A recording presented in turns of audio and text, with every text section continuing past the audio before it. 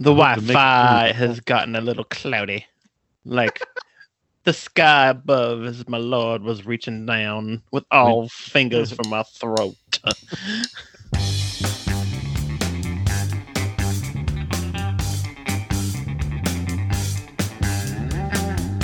Hello, and welcome to episode 126 of the Erasable Podcast. Tonight we are having an all Fresh Points episode to catch up on some new fall releases. My name is Tim Wassam, and I am joined by a couple of fellas for whom my bell totally tolls, a couple of regular movable feasts, a couple of guys for whom I would go across the river and into the trees to meet, Johnny Gamber and Andy Welfley. How's it going, guys? Hello, it's the old men in the sea. How are you? It's the prematurely gray man in the sea.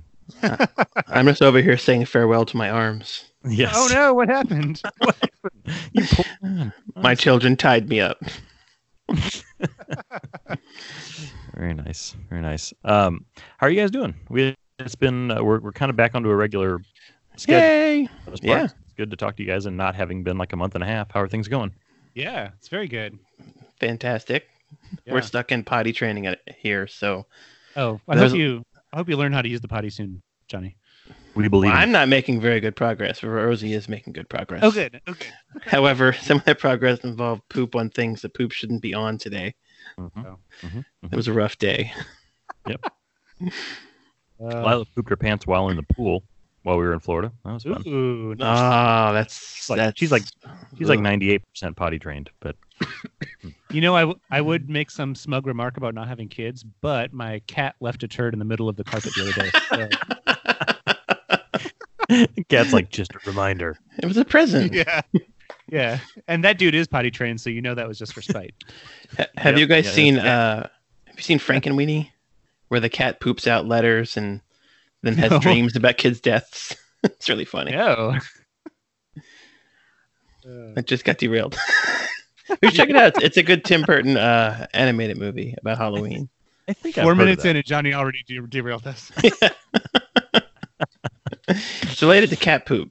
He's like, I'm just trying to talk about cats, guys. I'm always the one who can't talk about cats. No, I'm saying something nice about cats. You are. Kind of. That cat. Cool. Well, I'm just glad to be upright for this podcast. I've been super sick before fall break, and so I'm just glad to be here. So I want to hear what you guys been into. Let's do tools of the trade. Let's start with Johnny. Go for it, man. Yay! So this season on PBS, two good shows are ending: Poldark and the Durrells and Corfu. So we just finished Poldark season 5. You guys watch Poldark? No, but I mean, I should. It's pretty. You mentioned it several times, and I'm definitely going to at some point, but I just haven't yet. It was one of those shows where, like, I can't believe there are only 40 episodes of this show because so much happens, like Downton Abbey, but with some more swordplay and dueling, and I don't know, more horses. But and I mean, I don't want to spoil anything, but I thought it ended well. And we just watched The Vanishing yesterday on Amazon Prime, which is about these 3 Scottish lighthouse keepers in 1900 who disappeared. And this is sort of one of those, like, maybe this happened to them kind of movies. It was pretty good. It had Gerard Butler, who I realized looks like Chris Roth, or like a much older Chris Roth. Oh, Roth. I said Chris Rock. No. Okay.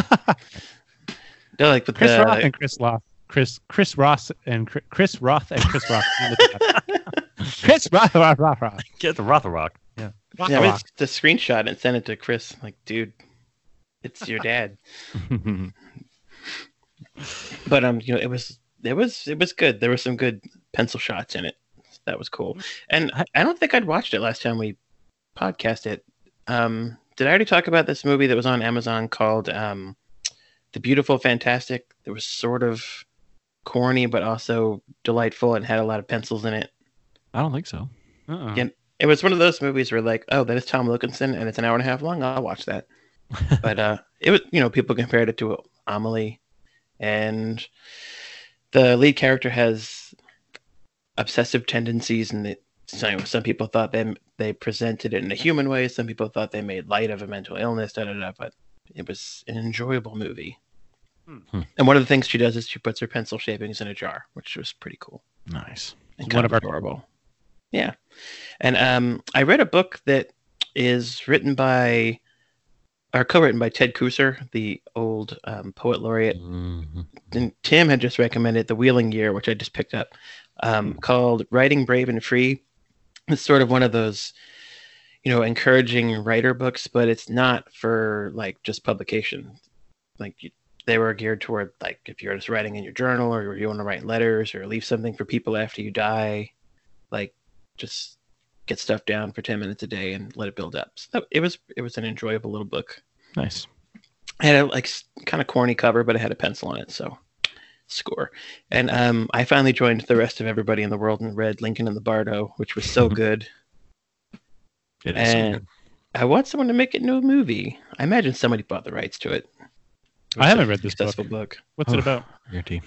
It's about Lincoln's son Willie, who dies and goes to the Bardo, which is the Tibetan word for the sort of like when you're not you're not at the afterlife yet. And then there are lots of characters there, and it's written around. Apparently, when Willie Lincoln died, they had to borrow a crypt for him in Washington, and Abe went down and opened it and pulled him out and hugged him, like frequently. Oh man. Yeah, and like this documented thing. So George Saunders was really moved by it, and the whole book is sort of around like that image. It's really cool. It's like part history, like research, like quotes from actual books, and then like made up quotes from made up books and stuff. And then it's almost, isn't it like it's written like a screenplay or something, sort of. Yeah, it was interesting because it's George Saunders, so it was funny, but it was still like respectful where it should be. It wasn't making light of people's pain. So Yeah. that was really, really enjoyable, and also really sad in turns. I think But I also- talked about the audiobook at some point, didn't I? Did he read it? No. Well, yes. Lincoln? He was one of the readers, but there were 125 other readers. Oh man, that's awesome. It was like Nick Offerman, David Sedaris, I think like Sharon Stone or something like, or some, I don't know. There was a lot of big names, but then like George Saunders was like getting his neighbors and stuff to read on it, to do all the different voices. Oh, that's cool. Yeah. Awesome. And I am writing with seasonally appropriate Musgrave Harvest #1 on also a seasonally appropriate Write Notepads Keats to Autumn notebook from last year. Yay! Nice. How about you, Andy? Well, Katie and I finished the last and the final season of The Girls in Corfu. Yay! They closed that out. It's such a good show. One of the like kind of like nicest, and it's not exactly like Downton Abbey in that like the stakes are like super low all the time. But The like, stakes have never basically been lower. exactly. What was that? That was that quote where it was like The SNL movie parody. The Queen's coming. How much time do we have? A year and a half. Sorry, I just derailed. No, that's so good. So we finished The Girls in Corfu. So those of you who hate, Masterpiece, listening to this show will never have to listen to me talk about it again. I'll talk about it next time. Exactly. No, totally. It's on our list. Also, so one thing I think I've talked about in previous editions of this podcast is one of my favorite seasonal things to do was to buy the food edition of the New Yorker. It was so good. They always had really good just like food journalism and essays and fiction about food, and I love food writing. I like it much better than I like to cook, which is weird, but I just love reading what people write about food. And for some reason, in the last like maybe 3 years, the New Yorker doesn't do that anymore. They first moved the food issue to like spring, and then they combined it with like travel, so it's travel and food, and then I don't think they do it at all anymore, which is disappointing. But I have discovered the yearly Best American Food Writing edition, which is they do a bunch of those kind of Best American books. They have Best American Fiction, Best American Travel Writing, et cetera, et cetera. So this one is bunch of really kind of good collected works about food writing. And Samin Nasrat, who wrote Salt, Fat, Acid, Heat, curated it. And she's really good. And this is maybe the best the best edition yet. There's really, really interesting things in here. So that is good to know, because all those series are great. Yeah. I've read pretty frequently the essays and then the short stories, and then Yeah. I used to read the Best American Non-Required Reading that had like the best Craigslist posts of all time and stuff like that. Just like weird stuff that was just out of the ordinary. But I actually just bought the Best American Mystery Stories for the first time. Ooh. And it was edited by Louise Penny, who writes the what's that town? It's like a town in Canada, but she's really good. But and it's excellent. It's a good collection too. So I'll have to check out the food writing though. I've never gotten that one. Yeah, it's an interesting combination. Like, there's a long form sort of investigative piece about like this guy who owns like the pomegranate brand, and it's Cuties, the oranges, and he's basically the largest privately owned water consumer in the state of California. Like, his properties consume about the same amount of water as the city of Los Angeles. Jeez. Whoa. Yeah, in a state where there's not a lot of water to go around. So, that's really interesting. And next one I'll launch into, but first I have a question for you. When your spouses leave town, when your families and spouses leave town, it's just you, do you have any like bachelor habits that you fall back on? Violent television. That's your okay. That you're willing to share. Personal question. So Tim, it's like violent television. Do you mean like The Wire or like wrestling? Like, I'm saying no, like things like it took me 5 years to watch Breaking Bad after it was gone, because that was the only times I ever watched it. Where if James was out of town, I would watch like 7 episodes in a row. So that's definitely one of them. And I'm not going to spoil your parade, but your choice would totally be my choice if I had the means. And then I saw the word rented, and I was like, oh no, next time. Ooh, I'll tell you more. Yeah. How about you, John? I'm sorry. Yeah, that's basically those kinds of shows like Breaking Bad or watching like, Indiana Jones, or just like action movies, just things that not the only things I like, but Jane just typically isn't interested. And so I take advantage of those times to do that. What about you, Johnny? I mean, I guess there are certain movies that I'll watch if Frankie's not around, but lately it's Letterkenny, that show on Hulu. Yeah. How are you now? Good, and you? Not so bad. You guys just sold it. I just want to watch it now. You should. Oh, it's so good. Yeah, you'll watch like 2 hours of it the first night. Watch it with subtitles on. That helps a lot. Mrs. Katie, that's what I likes about you. Oh, is that the only thing he appreciates about her? Anyhow, so all this leading up to kind of my like bachelor fallback, which is video games.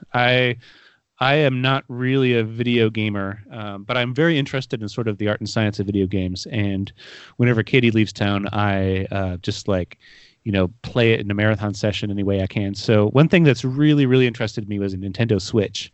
Mm-hmm. But I don't really want to buy one because I'm not going to use it all the time, and it's kind of expensive. It's like $300. I've been sniffing one of those out for like years, and not same thing. I don't think I could ever justify buying one because I have so little time. But if there was a way that I could get one, well, Tim, let me if someone was to share that information, I would love to hear. This episode brought to you by Crisp. There's this website that I just stumbled across called CrispThat, CRISPTHAT.com, and they have a really weird assortment of things that they rent by the month. One of them is a Nintendo Switch. One of them is and some games. One of them is a series of drones. One is some GoPros, and one is weirdly like pro level headphones. I don't think I would ever want to rent headphones, but no, that's weird. Yeah. I would be suspicious of anybody who would want to rent a drone too. I mean, I've had situations where like I would love to like during like some family gathering or something, I would love to get a really good like aerial shot. Yeah, that's true. Or if I wanted to like not pay tickets for a festival. Exactly. Yeah. Drones are so common out in the Bay Area that like there's big like places where they have signs that say this is a no drone zone, and people like the Apple campus when they were building it, they were rumored to have like had recruited like falcons that would go and like take down a drone because people heard about that. Wait, don't tell me. Yeah. yeah. But anyhow, you can rent a Nintendo Switch and 3 games for $60 a month, and Shut up. yeah, which is There's a 30-day trial for $15 a 30-day trial of from Chris. Yeah, unless that's just for the games or something. That's just for the games. Okay, go on. It's weird because it's kind of the same business model as like Rent-A-Center, which is like kind of crappy, kind of predatory, but like it feels much nicer because it's like a nice little startup-y website. So they're based in Oakland, so they sent it to me 2 days. I mean, it's actually 1 day, but I got 2-day shipping, and so I basically just keep it, and if I send it back to them before the end of the month, they don't charge me for the next month, but you can basically keep it as long as you want. So I spent probably a good 4 hours Saturday night just like playing The Legend of Zelda: Breath of the Wild. My students have been telling me how awesome that is. So I spent most of my time, speaking of cooking, like if you gather all these like raw ingredients like wheat and apples and acorns, you can like throw them into a cooking fire in various combinations and make all these different foods that like sustain you in different ways. So I legit spent like 2 hours just cooking in this video game. So I went in real deep, but I'm actually having some like kind of like carpal tunnel issues now because of Oh no! so many big. But the other game that I'm playing that I have been kind of obsessed with a little bit is a game called Untitled Goose Game, which I think I've talked about the video game Goat Simulator on this show before. Goat Simulator? Goat Simulator. It's not for like a video game console. It's mostly like a PC or a Mac game. I think there's a mobile version too, but this game, so the tagline of Untitled Goose Game is something along the lines of, it's a beautiful day in the English countryside, and you are a horrible goose. And your whole goal, like you can honk and you can flap your wings and you can like manipulate and grab objects with your beak, and you basically just go around this little village trying to like cause havoc. And you have these goals, like this checklist of goals that's like, steal the boys' glasses, or make someone buy something they already owned, and you have to figure out kind of what that means and figure out how to like manipulate your environment to make this happen. So it's you're like a UX goose. You're like basically it's the UX goose game. You're this like white goose, and you honk and like you flap your wings at people, and they like, somebody like fights you off with a broom, and somebody else like it's like cowers in the corner, and it's fun. It's made by this company that makes really, really fantastic like coding gear, Coda and Transmit and all these great things. They're really, really great. So this is probably the most we've ever talked about video games on this show, but I've got a feeling it won't be the last. But... Yeah, and you can get Untitled Goose Game for your Switch or for your Mac. So it's available out there. Sorry, Johnny, no Linux versions yet. It's all right. It's coming. Yeah, it's coming pretty soon. So that video gaming, that's my bachelor activity, because Katie like very much like, she doesn't care if I did play video games when she's around, but I would much rather like. But you can feel it with her or something like that. Yeah. It's funny that none of us like sit around in our underwear getting drunk when the wives are away. Like pull some risky business. I said I'm watching Breaking Bad. I didn't say what I'm doing while I watch Breaking Bad. Sitting with my hands on my knees watching Breaking Bad. Yeah. I drink too much coffee when I'm by myself. I get thrown down. So I'm finishing up my mile marker field notes. Michael Moore field notes, and I'm writing with a blue European bit crystal that Johnny sent me, the kind that are orange. Ooh, those are good. The fine tip one. Yeah. Blue or black? Blue. My favorite. Yeah. Tim, how about you? I got several different things. The first one of which I learned about at the Hemingway House, which I'm going to talk about during Fresh Points. But I got to visit the Hemingway House, and there was a poster there for a movie called Genius. Did you guys ever see Genius? The one about Tom Wolfe? Yeah. Yeah, it was good. Okay. Yeah, it's really good. I bought it on Amazon and watched that, and it was excellent. It's about Thomas Wolfe and Maxwell Perkins, the editor who discovered Fitzgerald and Hemingway. And so Hemingway and Fitzgerald make kind of cameos in the movie, but it's mostly about Thomas Wolfe's rise from like obscurity, which he's from Asheville, North Carolina, which is right down the road. We visit there all the time. And like last time I saw Wilco, they played at the Thomas Wolfe Auditorium there. Like a lot of stuff is named for him now, but he was, just this kind of fascinating, obscure genius. And he, it's a very good movie. Colin Firth plays Maxwell Perkins. Jude Law plays Thomas Wolfe, and Nicole Kidman plays the like benefactress of Thomas Wolfe. But Dominic, good. I was going to say, how long ago was that movie from? Because has Jude Law's 2.5 years or something like that? Yeah, okay. 2016. I was trying to figure out if Jude Law's American accent has improved. Well, his Southern American accent's like serviceable. That's true. That's not so far from like an English accent. Like the guy from Ozark who's Scottish. The guy who plays Jacob, like he does a really good accent. Mm-hmm. I thought he did a great job as Thomas Wolfe. Dominic West did a really good cameo of Hemingway in the middle of it. Mm-hmm. When I saw him, I was like, he's gonna suck. But when he was on there, I was like, that was so perfect. Yeah. Excuse me. But it's a great movie, so I definitely recommend it. I bought it on Amazon, and I'm glad I did because I'll totally watch it again. While I was there, one of my favorite things, kind of sentimental things to do when we go to Florida. We were in Fort Myers, Florida, staying with my parents and my grandmother, who's there. My grandfather passed away. It was about 4 years ago, maybe 5 years ago, and when we go down there, their like complex where they lived has a library, like a sharing library, and so one of his friends, I always like to go down and ask his friends, like, what did he read? Like, what were some of the like last things he was reading, just to kind of like have a connection with him. And so like I read, and some of it's not necessarily my taste, but it just felt kind of special to read some of the books that he'd been reading in recent years. And so I found like a couple Stuart Woods books, which aren't my like favorite things, but it was cool to read because I knew that he had read some. And then last time I found out when we were down there, found out that he had read some Lee Child, who I've talked about on here before. Mm-hmm. And so I was like, I should go in there and see what kind of Lee Child there are. And I don't think this probably wasn't his, because I know my grandpa only bought hardback books. But I picked up a Lee Child novel while I was down there called Tripwire, which actually starts out, oddly enough, it just happened to be the one I picked up. It starts in Key West.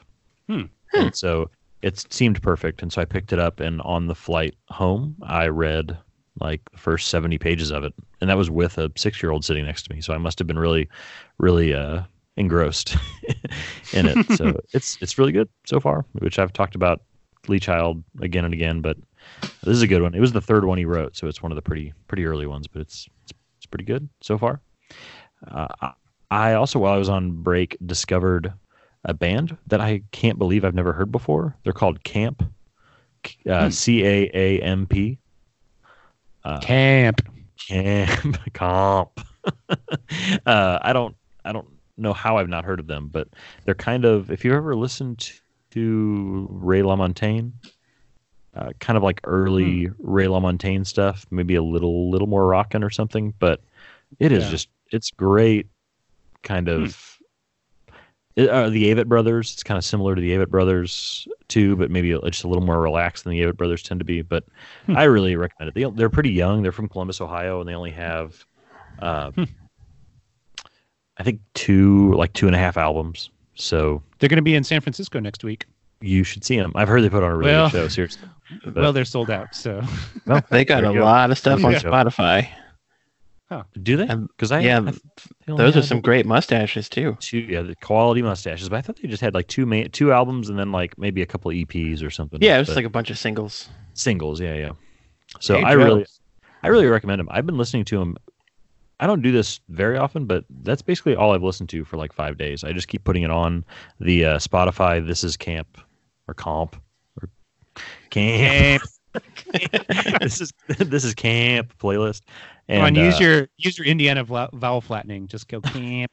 Camp. So I really recommend it. They're good. They're really good. Kind of folky. Uh, I almost used the phrase soft rock, which is like a really horrible phrase. But really, anybody who likes Ray LaMontagne, you'd really like him. So, and two new albums I also wanted to mention, and I'll try not to talk forever about the second one, but the first one is the Avett Brothers, who I just mentioned, came out with a new album called Closer Than Together, which is very, very good and also surprisingly political. Not going to get into the details on that, but it's a very good album. And the one that I do want to talk about a little more is Wilco came out with their new album. So they had been on hiatus for a couple of years, taking a break from touring, and they announced to make field notes. To make field notes. That's right. It took them 2 years to get that plan together, and then they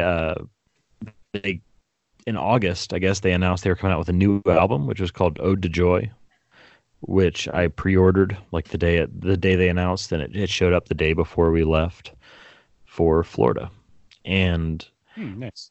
It is. If anybody wants to find a place to start on this album, it has a big spread. There are some songs that are kind of slower and down, and there's some that are more upbeat.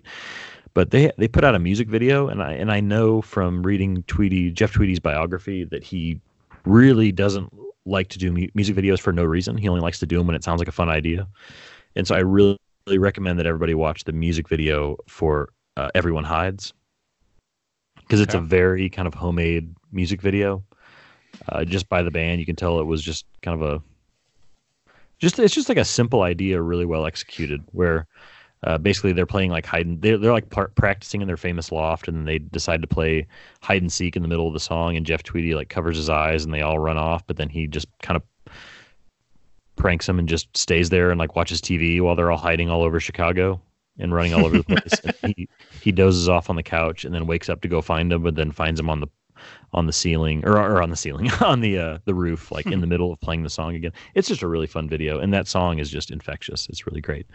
And so they came out with this album, which is probably the best album they've put out in a decade, and it's really excellent. And I'm seeing them this Sunday with Jason, one of my co-hosts from the Erasable podcast, or I mean from the membership podcast.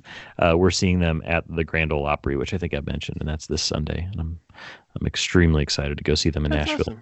They're not coming anywhere near Baltimore. Oh, bummer. Like, I mean, Pittsburgh's closest. That's really far away. Yeah, they put on a great show. And actually, this is kind of a side consuming thing, but I just want to give a shout out to live streams of concerts on the internet. It's one of the best things that's ever happened on the internet, is that bands will do like a free show every once in a while. And you can find them you go on YouTube and just pick a band that you love, and there'll be like a full produced live concert. But Wilco does one or two a year, and they did one 2 nights ago. It was live at Brooklyn. I think it's called Steel in Brooklyn, but it was a show, and all 2.5 hours of it or whatever are online for free on YouTube. And they put on a really, really good show. And Tweedy's just a really good stage presence. Like his conversations and jokes and stuff that he makes between songs are really great. So, Ode to Joy from Wilco. It's really great. And yeah, check out that video for Everyone Hides. And I am writing with a pencil, a very, very crappy pencil, but it's round, from the Hemingway Home and Museum in Key West, Florida. What? It's yellow, it's round, and it has a nice supple eraser, and I've got some that I'm sending to you guys. Oh, yeah. Well, after that stunning endorsement. Wear them out, guys. Wear them out.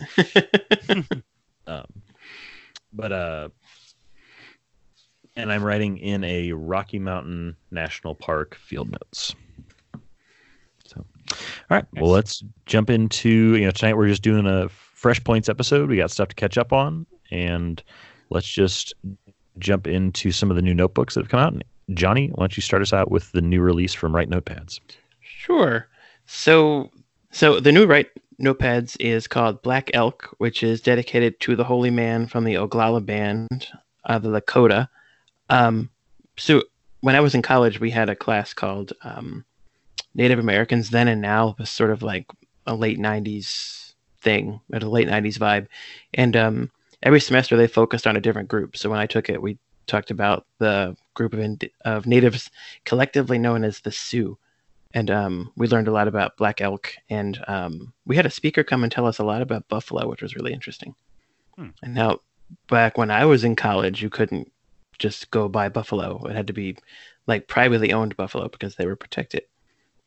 I don't know if that's still the case, but anyway, um, the they're three notebooks like they usually do. They're staple bound, which is pretty, and they're stamped with a black elk on the front in black ink, and on the back it says "Some dreams are wiser than waking."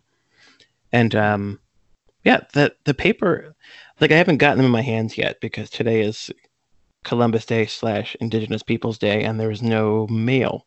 But it's this really really neat, like linen looking texture. It looks like a pair of pants. I love that color. Yeah, it's described as blue, but it's more like looks like a green sweater. Yeah. Like I really can't wait to get my hands on these. I might have coffee with Mr. Chris tomorrow, which means I might get them a little sooner, which would be awesome. But they have the usual paper. They're 70-pound. It can handle anything paper with no lines or anything this time, which is cool because I like to use my Write Notepad sideways and get that full sheet of like whiteness for writing on.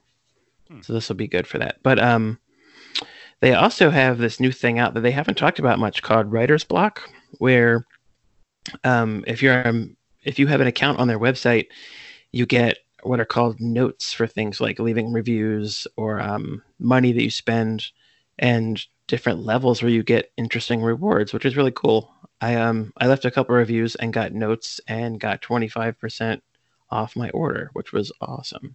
Nice. I think like at 100 you can get one of those keychains that they used to have for members, which is pretty cool. Like it's a really low threshold before you get like free shipping or discounts and stuff like that. And if you don't have an account, I can send you a referral and you get 20% off, which is awesome.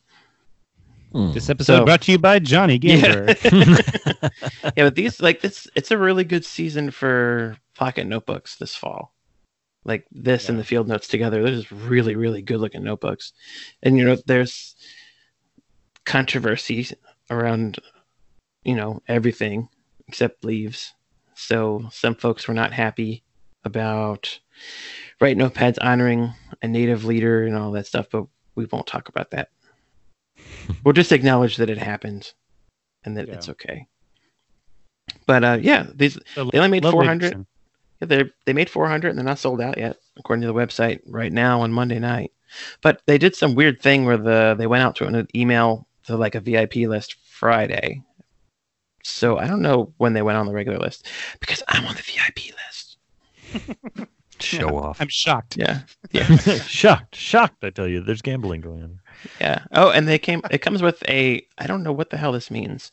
A large cabinet card. What does that mean? I don't know. But it's a card of a picture of Black Elk when he was younger. It looks like a trading card, kind of like is it the size of like a baseball card? It looks bigger in the picture, but it's hard to tell. Mm-hmm. And the corners are like super rounded. Oh, interesting. It looks like the Joe Gans card, but much smaller. But it's just a really, really great tribute and a really pretty notebook. Like win-win. Yeah. And my other fresh point is NaNoWriMo's coming up in like 2 weeks in a couple days. So are you guys planning on, banging your head against the literary wall for a month? I'm stressed out and I haven't even started yet. I've been banging my head against the literary wall since January, so I am not doing that. Oh yeah, I don't want to make you talk about your book. If it's becoming stressful, but no, it's all right. What's that book? There's no plot, no problem, and there's another book that has a brown cover. I just ordered a copy of it that'll come tomorrow. I forgot because I have like no idea what the hell to write about this year. And that's usually the case, but it's bothering me more this year. Oh, it's called Ready, Set, Novel, a writer's workbook by the folks that bring you Write Notepads. Or Write Notepads, oh my God. NaNoWriMo. Now I really sound like a shill. But yeah, I always write NaNoWriMo, but like I spend December and part of January like not being able to hold my phone right because my hands hurt. I think I'm getting too old for this. And phones are way more important than writing novels. So. Yeah. So I think I'm just going to type it on my Chromebook because, the battery lasts forever, and if I drop it, it wasn't that expensive.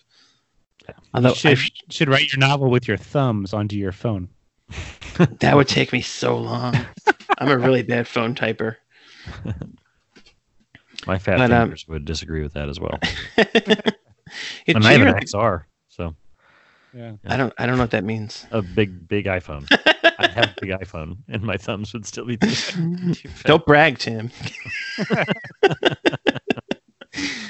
Oh man! So was it 2 years ago? When did Dime Novel come out? I did it all in Dime Novel, and they're nice books. I was trying to conserve paper, and there were no lines, so I started writing so small, like my hand was just like a claw for all of December.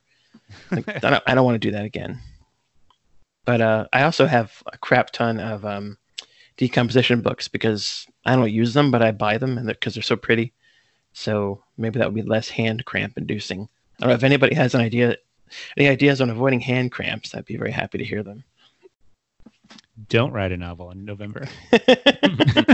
It's like Thanksgiving comes very late this year, as late as it can, so that's less of an interruption. Like, let's do it. Yeah. But all right, you're doing it this year, right, Tim? I'm gonna go for it. Yeah, I'm feeling very like I don't expect myself to finish. Like I usually can pump myself up and and tell myself that I'm gonna do it this year, but it feels insane to do it this year. But I feel compelled to anyways. Maybe that's a good sign. I don't know. But it's always kind of wacky to do it. I feel compelled to do it.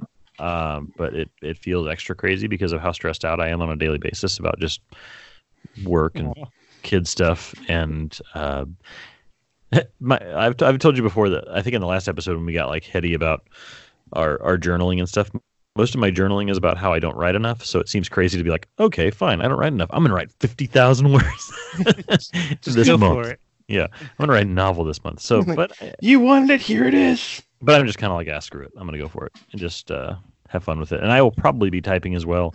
I'm doing my prep in I'm actually using a small decomposition notebook that I bought when I was with you, Andy, or with Johnny at the in DC. Oh, the log cabin one? Yeah, that's my favorite. Cabin, the little like small sized log cabin one that I'm doing my prep in. But those books are adorable. They are. Yeah. I'm babbling enough. How about you, Andy? I just have one fresh point, and that is the interesting new product by Baron Fig, which is a new kind of like, what is the name of this size? Is this the flagship size? Yeah. Flagship Vanguard. So the A5 size Vanguard. And the edition is called Trace, and it is kind of reminds me of Unfinish, which was their confidant that was blue.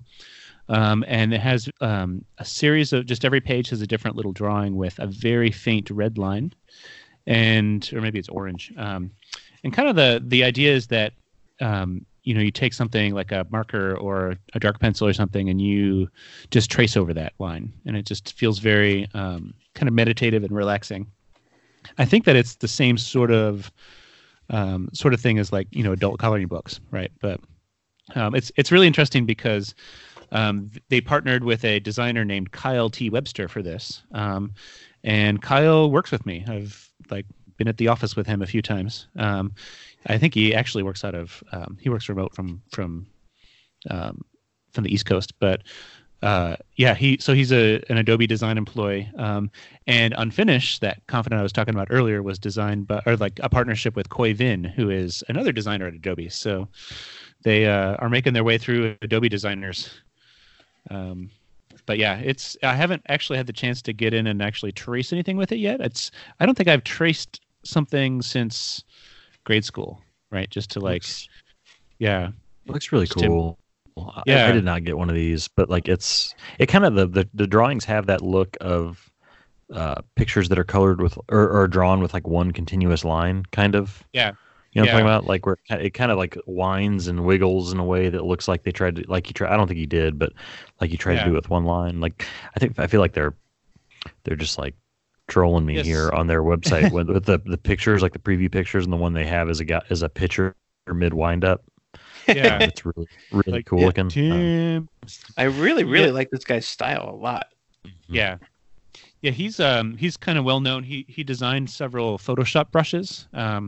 So so in Photoshop you can add special brushes that gives your picture some some different textures or something. And his brushes were so good and realistic that at one point Adobe sort of Aqua hired him. He came to work at Adobe, and Adobe kind of includes his brushes in Photoshop now. So yeah, it's super good. His style's really great. This notebook is really gorgeous. It has this dark green cover with an orange inside page and orange drawings on the cover, and then an orange thread to bind it. So it's a gorgeous notebook. I kind of wish they would make this same thing, but with blank pages that I could write in. Yeah, this green is it makes me think of field notes, but they don't actually ever do anything with this green. Yeah, it's a really nice 90s forest green. Yeah, it's not exactly hunter green, but it's not really light green either. Yeah. And I sent you guys a picture. The belly band matches the orange field notes. Oh, that's true. Yeah. The belly band of the field notes matches the green of the Baron Fig book. Nice. They totally coordinate. Yeah. This makes me happy. And speaking of that field notes trilogy, Tim, would you like to go? Absolutely. Yeah. We talked. We kind of made some predictions and talked about the new field notes in our last episode, and I think we were about 16 hours short of finding out what they actually were or something when we recorded that. And so the newest field notes, which most people will probably know by now, but is the Autumn trilogy, which we've just mentioned. And it was actually, I actually kind of gasped when I first saw the edition, because I thought my prediction was right. I think I had said something like the transitioning shades of a leaf as they change, You're so close. I was like, oh my God, I did it. But I was wrong. But it is a very simple edition focused on 3 different leaves. It's a sugar maple, an American elm, and a scarlet oak. And so it has I think actually on Take Note, Adam had predicted that they were going to do something with letter pressing. Mm-hmm. On this edition, and it is which is what you call that, right?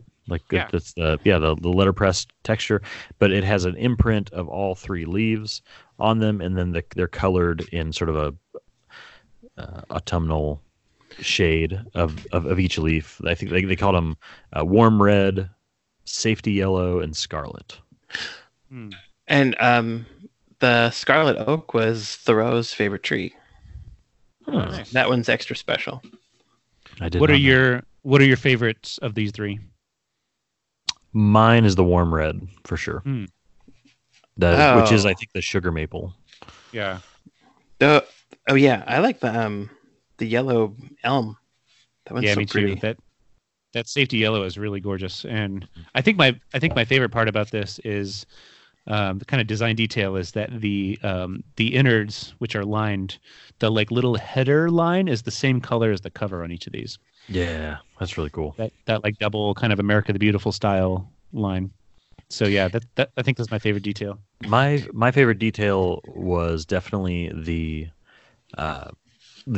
lifelike picture of each leaf, or of, I guess it was only of the sugar maple that was on the belly band. And it lines up perfectly with. It did line up. Yeah. So it wraps around, and it's like a green version of it. It's like the springtime version of it or whatever, and then it just perfectly transitions into the letterpress. I thought that was a really cool edition. I was glad they did a lined one too, because it's been a while since they've had a ruled edition that I really enjoyed, and this one I really love. So this is great. And they did that 70-pound paper, which was nice. Yeah, nice and so luscious. You remember this was before Tradesman. The paper they had was 50-pound, but it was sort of toothy and really see-through. And then they came up with the 50-pound paper that was opaque, and now they have the 60-pound paper that's opaque. I wonder if they'll step up and do pretty soon it'll be 600-pound paper. Yeah, just a block of wood. Everybody likes. People like the 70. I mean, I think the 60 is perfectly fine. Yeah. But I don't use fountain pens, but the 70 paper is luxe. It's nice. Mm-hmm. Did anybody see? Some people were posting pictures of the launch party at Field Notes, and they had the dies, the metal die out for display. Oh, that's awesome! And somebody, I think in the Field Notes group, group posted a close-up of it, and it was just like so finely detailed. It looked like somebody pressed a leaf directly into the die. That's really cool. I did not see that. I don't know. I'm glad. I'm glad that they decided to follow a tradition, kind of. Like something that is. I mean, Shenandoah and what was the other one? Mackinac Autumn. Yeah, I have that one. Yeah, like they just like are following something, and you could arguably you could put like wasn't Fire Spotter a fall edition? Yeah, I always thought that one was pretty autumnal. That pretty red. Yeah, so they've done this a few times, and I think it will never get old because these are I'm intentionally wearing a very autumnal plaid shirt that I was excited to wear today because it was under 95 degrees. So we didn't talk about the subscriber extra. I'm wearing mine. Mine is wrapped around my forehead right now. Are you serious? I'm wearing it like David Foster Wallace style, wrapped around my forehead. You gotta send us. You gotta send us a picture. Can we use that as our cover art, please? Yeah, hang on. I'm getting my app. I'll text you a picture. Yeah, let's see. I have to say it's a little I don't want to be that complainer guy, but it's a little like cheaper than a regular bandana. Like mine's super thin, and it came with like coated in like those chemicals that, like the stiffening chemicals. But like that, they're with they took away they no longer send you the free craft books. So people were upset. That's right. But the last 3 times subscribers have gotten something really awesome. And then when it was the map or the extra notebooks, people still complained because it was like, well, that's not exclusive. I'm like, but it was free. That was pretty cool. I got a free $13 pack of notebooks, but this was exclusive. Yeah.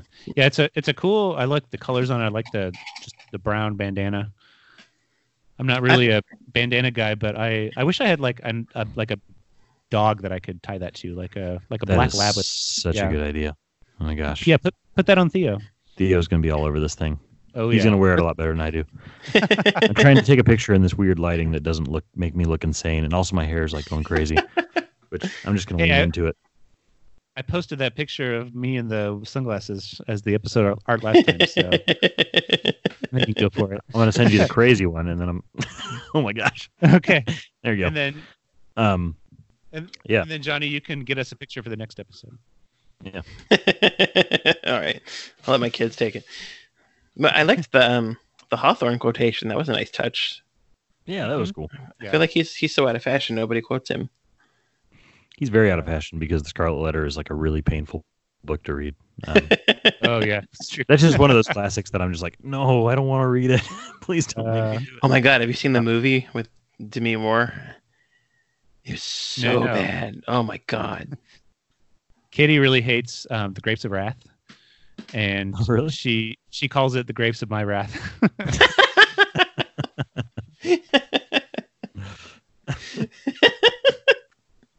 I'm gonna chuckle the next time I see that book, and I remember that. Yeah. But I think overall it was a great edition. It was well done, and I was excited to get it, and I'm definitely excited to use it. And it's the first time in a little while where I felt like I kind of wanted to save it a little bit.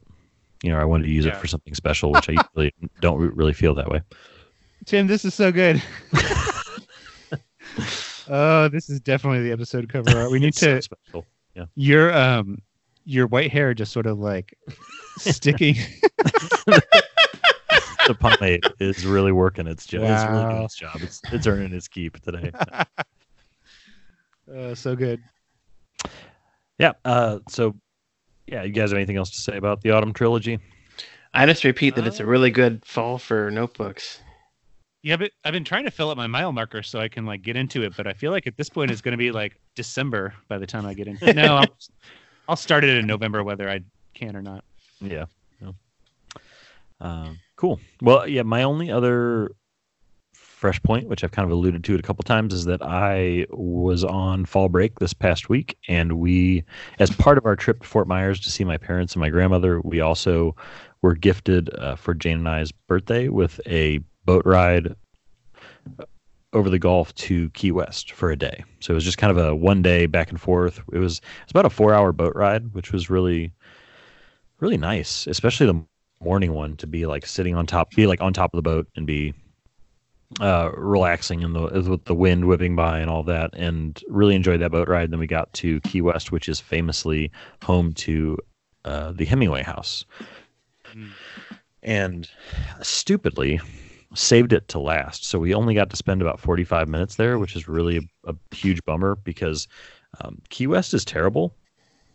It's a really awful place. I think it was probably great when Hemingway lived there, but now it basically feels like, and this is not to knock the place that I'm about to mention, because a lot of people really love this kind of thing, but like places like Myrtle Beach, you know, like how like touristy they are with like the ice cream shops and the shirts with airbrushed stuff and, you know, neon everything and alligator heads and all that stupid stuff that you can buy there. Anyways, it's like a place like that, but compressed to like 4 square blocks. It's pretty awful. So it's like no matter where you are and no matter how sure you are, you know where you are, you always feel lost. But you know that if you walk in any direction, you can buy a like corny T-shirt or like a Trump flag, or you can go into a bar and pay like $11 for a beer. So it was kind of a bummer. But before it sold to the devil, it was a fishing hub and a place that Hemingway loved. And so the story goes, and I'm just going to kind of give my like spiel about the place, and some of you might already know this kind of stuff, but Hemingway, he spent almost a decade in France, and this is when he was around, you know, F. Scott Fitzgerald and what's her name? Zelda? Well, no. Hadley? No, I'm thinking of the famous... Gertrude Stein? Gertrude Stein, yes. Yeah, Gertrude Stein yeah. was there, and Ezra Pound was around, and T.S. Eliot was coming through and all this stuff. He was there, and then when he left, just on his passageway back home with his second wife, he ended up finding Key West and decided, I want to live here. And so he bought a house on Key West, and that was the first house he lived in after he left Paris. And he lived there. That was kind of his home base for like a decade after that. And the house was the biggest house on Key West at the time. Like the best, sort of like the fanciest house on Key West. And he bought the place, which had only had one other owner, which was like this British general or something that it had been boarded up for like 40 years, and Hemingway paid off the back taxes on the place and then moved in and then owned it until he, passed away, until he took his own life in 1961, even though he hardly ever lived there after he discovered Cuba, basically. And so the house is kind of in a little compound. There are like walls all around. And when you walk in, it's a 2-story place, and the house became, while he was there, the first house on Key West to have indoor plumbing. And not only did he do indoor plumbing, but he did it on 2 levels of the house. And then it also was, and I'll get to the story in a little bit, but the first house on Key West to have a swimming pool, which now like every house on Key West has a swimming pool. Oh, wow. But it was really simple, like experience when you walk through, because there's not like a lot of furniture and stuff. There are a few things that were left behind, like his bed frame and his desk and the chair that he sat in his writing room. But his bed frame was made of the wooden gate of a Spanish monastery, like pretty cool looking. And then there were these crazy chandeliers that his wife had bought, and it was almost a little. I was like super excited when I walked in, because there were like 10 typewriters in the place. And I was like, oh my gosh, this is so cool. You know, like I'm seeing Hemingway's typewriter, but it's like, oh wait. And very quickly I was like, no way, none of these are actually Hemingway's typewriter. There's no way they would be sitting in this house. They've all been auctioned off and they're in museums or whatever, you know? So like they were all just kind of facsimiles or whatever, or similar typewriters to what he had. But the one portion of the time there is we were kind of rushing because we didn't want to miss our boat back to the mainland, as they say. I found myself in his writing room by myself because we just broke off from tour. And Jane kind of like walked through and she's like, oh, neat. I'm going to go down and see if there's something like, she was going to look at something else. I was like, yeah, that's cool. I'm going to stay up here for a minute. And so for about 5 minutes, I just stood. And when you walk, it's the only room in the whole complex that you can't just walk straight into. There's like a gate sort of when you come through the door that keeps you from walking out into it. And there are books on the shelves that I don't know if I assume they're still his. And there's a desk, this kind of ornate looking oak-ish desk or whatever in the middle, and his little chair that he sat at and a typewriter poised at it. That is, I know, the same kind of typewriter he used. I don't know if it's the exact same one, but I assume, knowing writers, he probably would have taken it with him. And there's a kind of long, I don't know what you call those kind of chairs that you can, it looks kind of like a wicker chair, but it has a really long bottom on it, so you can put your legs up on it with like one side's open and one has like an armrest on it. Oh, like a chaise lounge.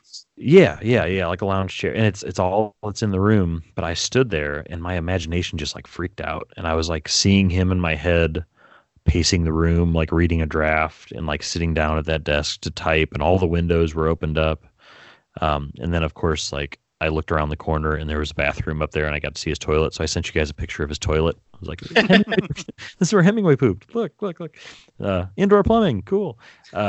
This is where Hemingway pooped. That's such a good. But I really, it was just kind of, sort of haunting in a way, not in like a scary way, but just kind of like, wow, like this is the room where he wrote sections of A Farewell to Arms. This is where he wrote Green Hills of Africa. This is where he wrote some of his like most famous short stories, because that was one of his most productive times while he was based in Key West. So that was really, really cool to be in that room. And that was definitely my favorite part of the tour. Everything else was just kind of like, oh, it's another room in his house. And then they would tell us a story that didn't have really anything to do with his house or do with his life besides just he lived here. But it was a really cool tour. And now, some of the other things about the tour that I definitely Cats. 59 cats. Wow. 59 cats live within the Hemingway compound. So so the story goes, I always thought the polydactyl thing, the cats with extra toes, was because of inbreeding. Which the reason that they are there is because of inbreeding, but polydactyl trait is not because of inbreeding. Apparently, it is just a random trait that is very inheritable. I don't know what the word you use is, but it's like very easily passed down.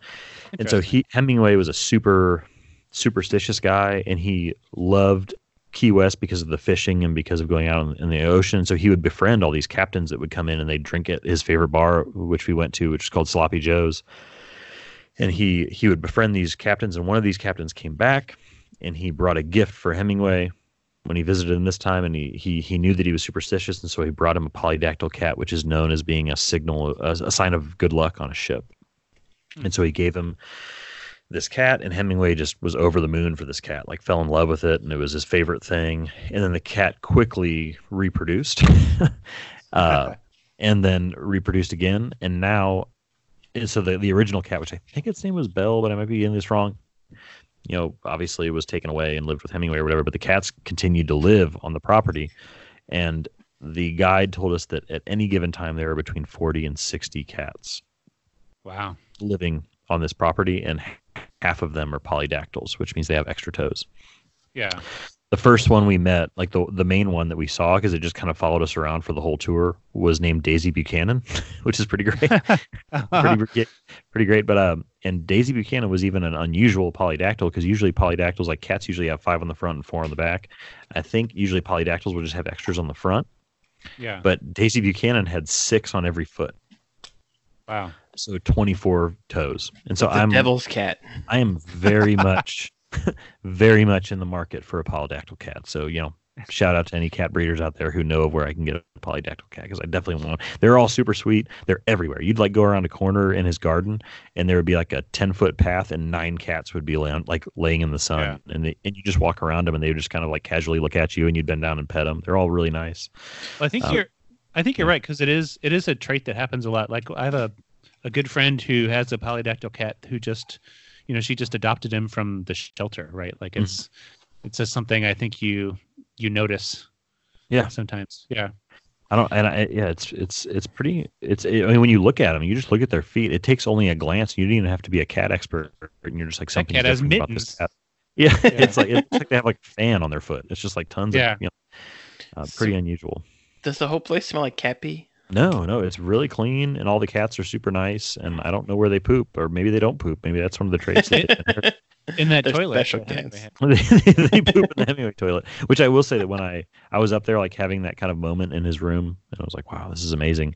And then a cat just suddenly walked out from under his like lounge chair and like jumped through the gate that I was like standing behind, like clutching as I was looking into his writing room, and just like jumped up like 4 feet off the ground through the gate, like rubbed up against my leg, and then just ran outside. I was like, oh, that was cool.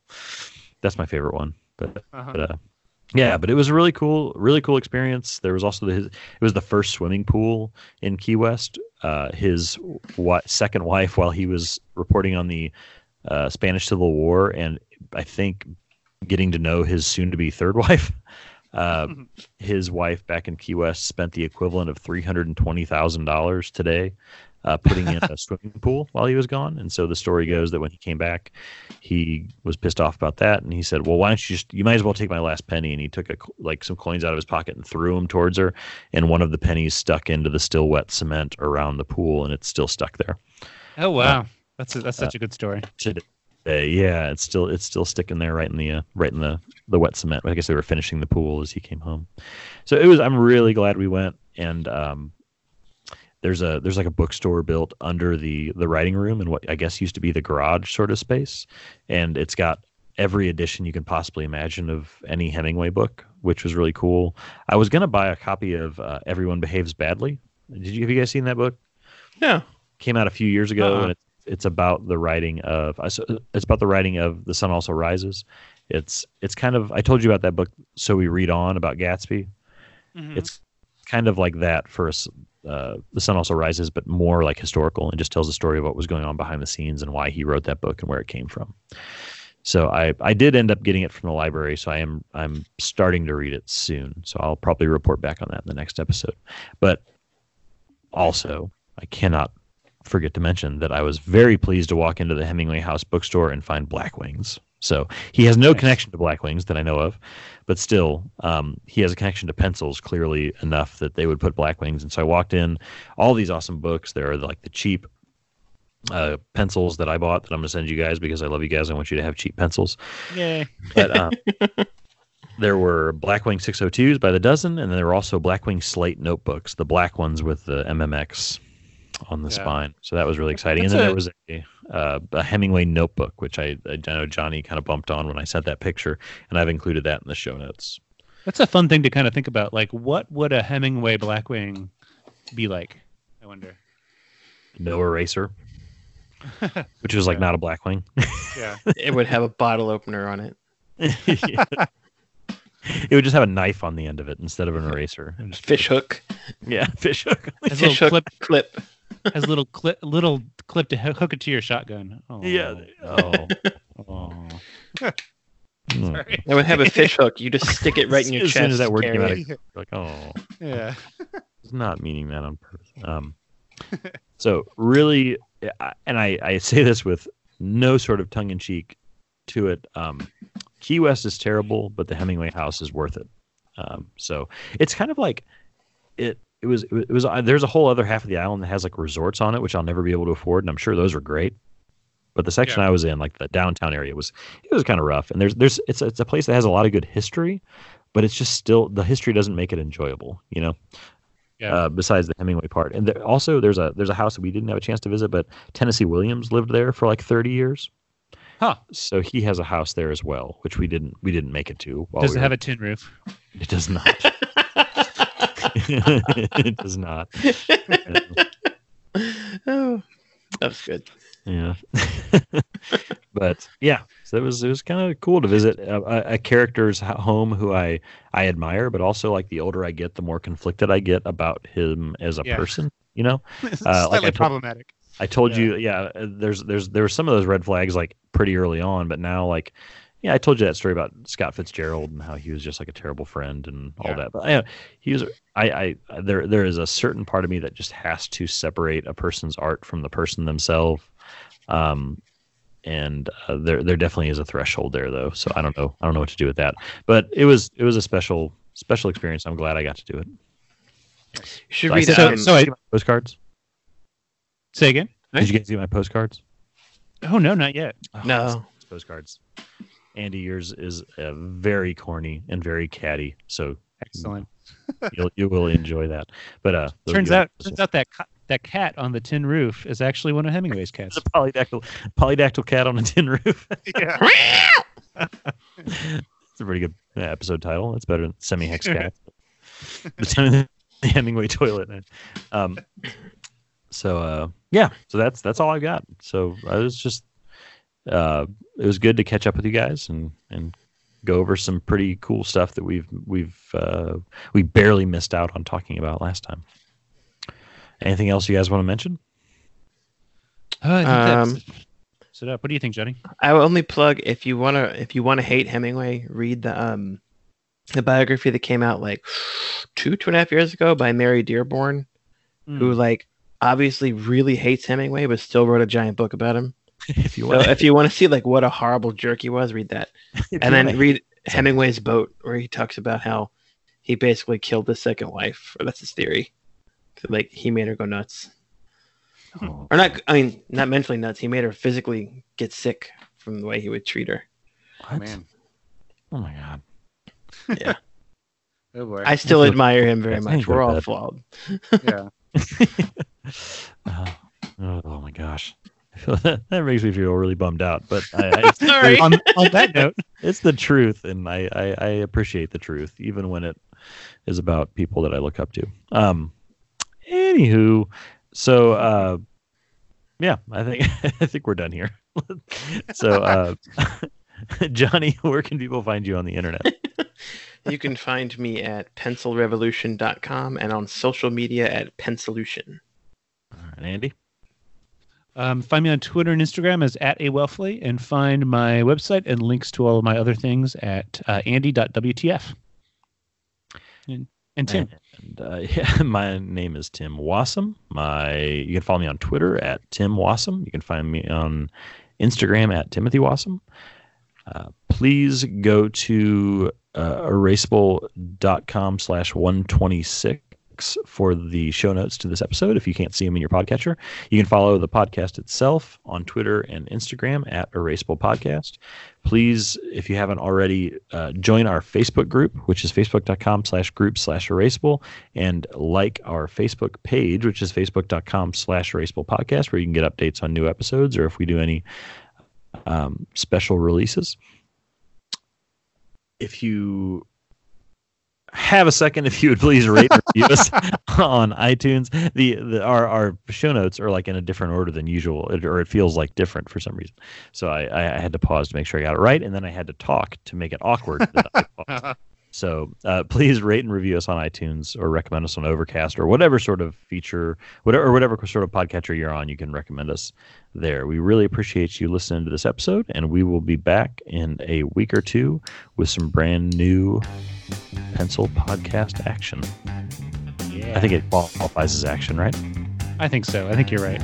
It's serious action. Serious action. We'll see you in a couple weeks with some serious action. All right. Bye. Bye. Do you like our podcast? Most people like our podcast. But if you don't like our podcast, baby, we'll turn it off.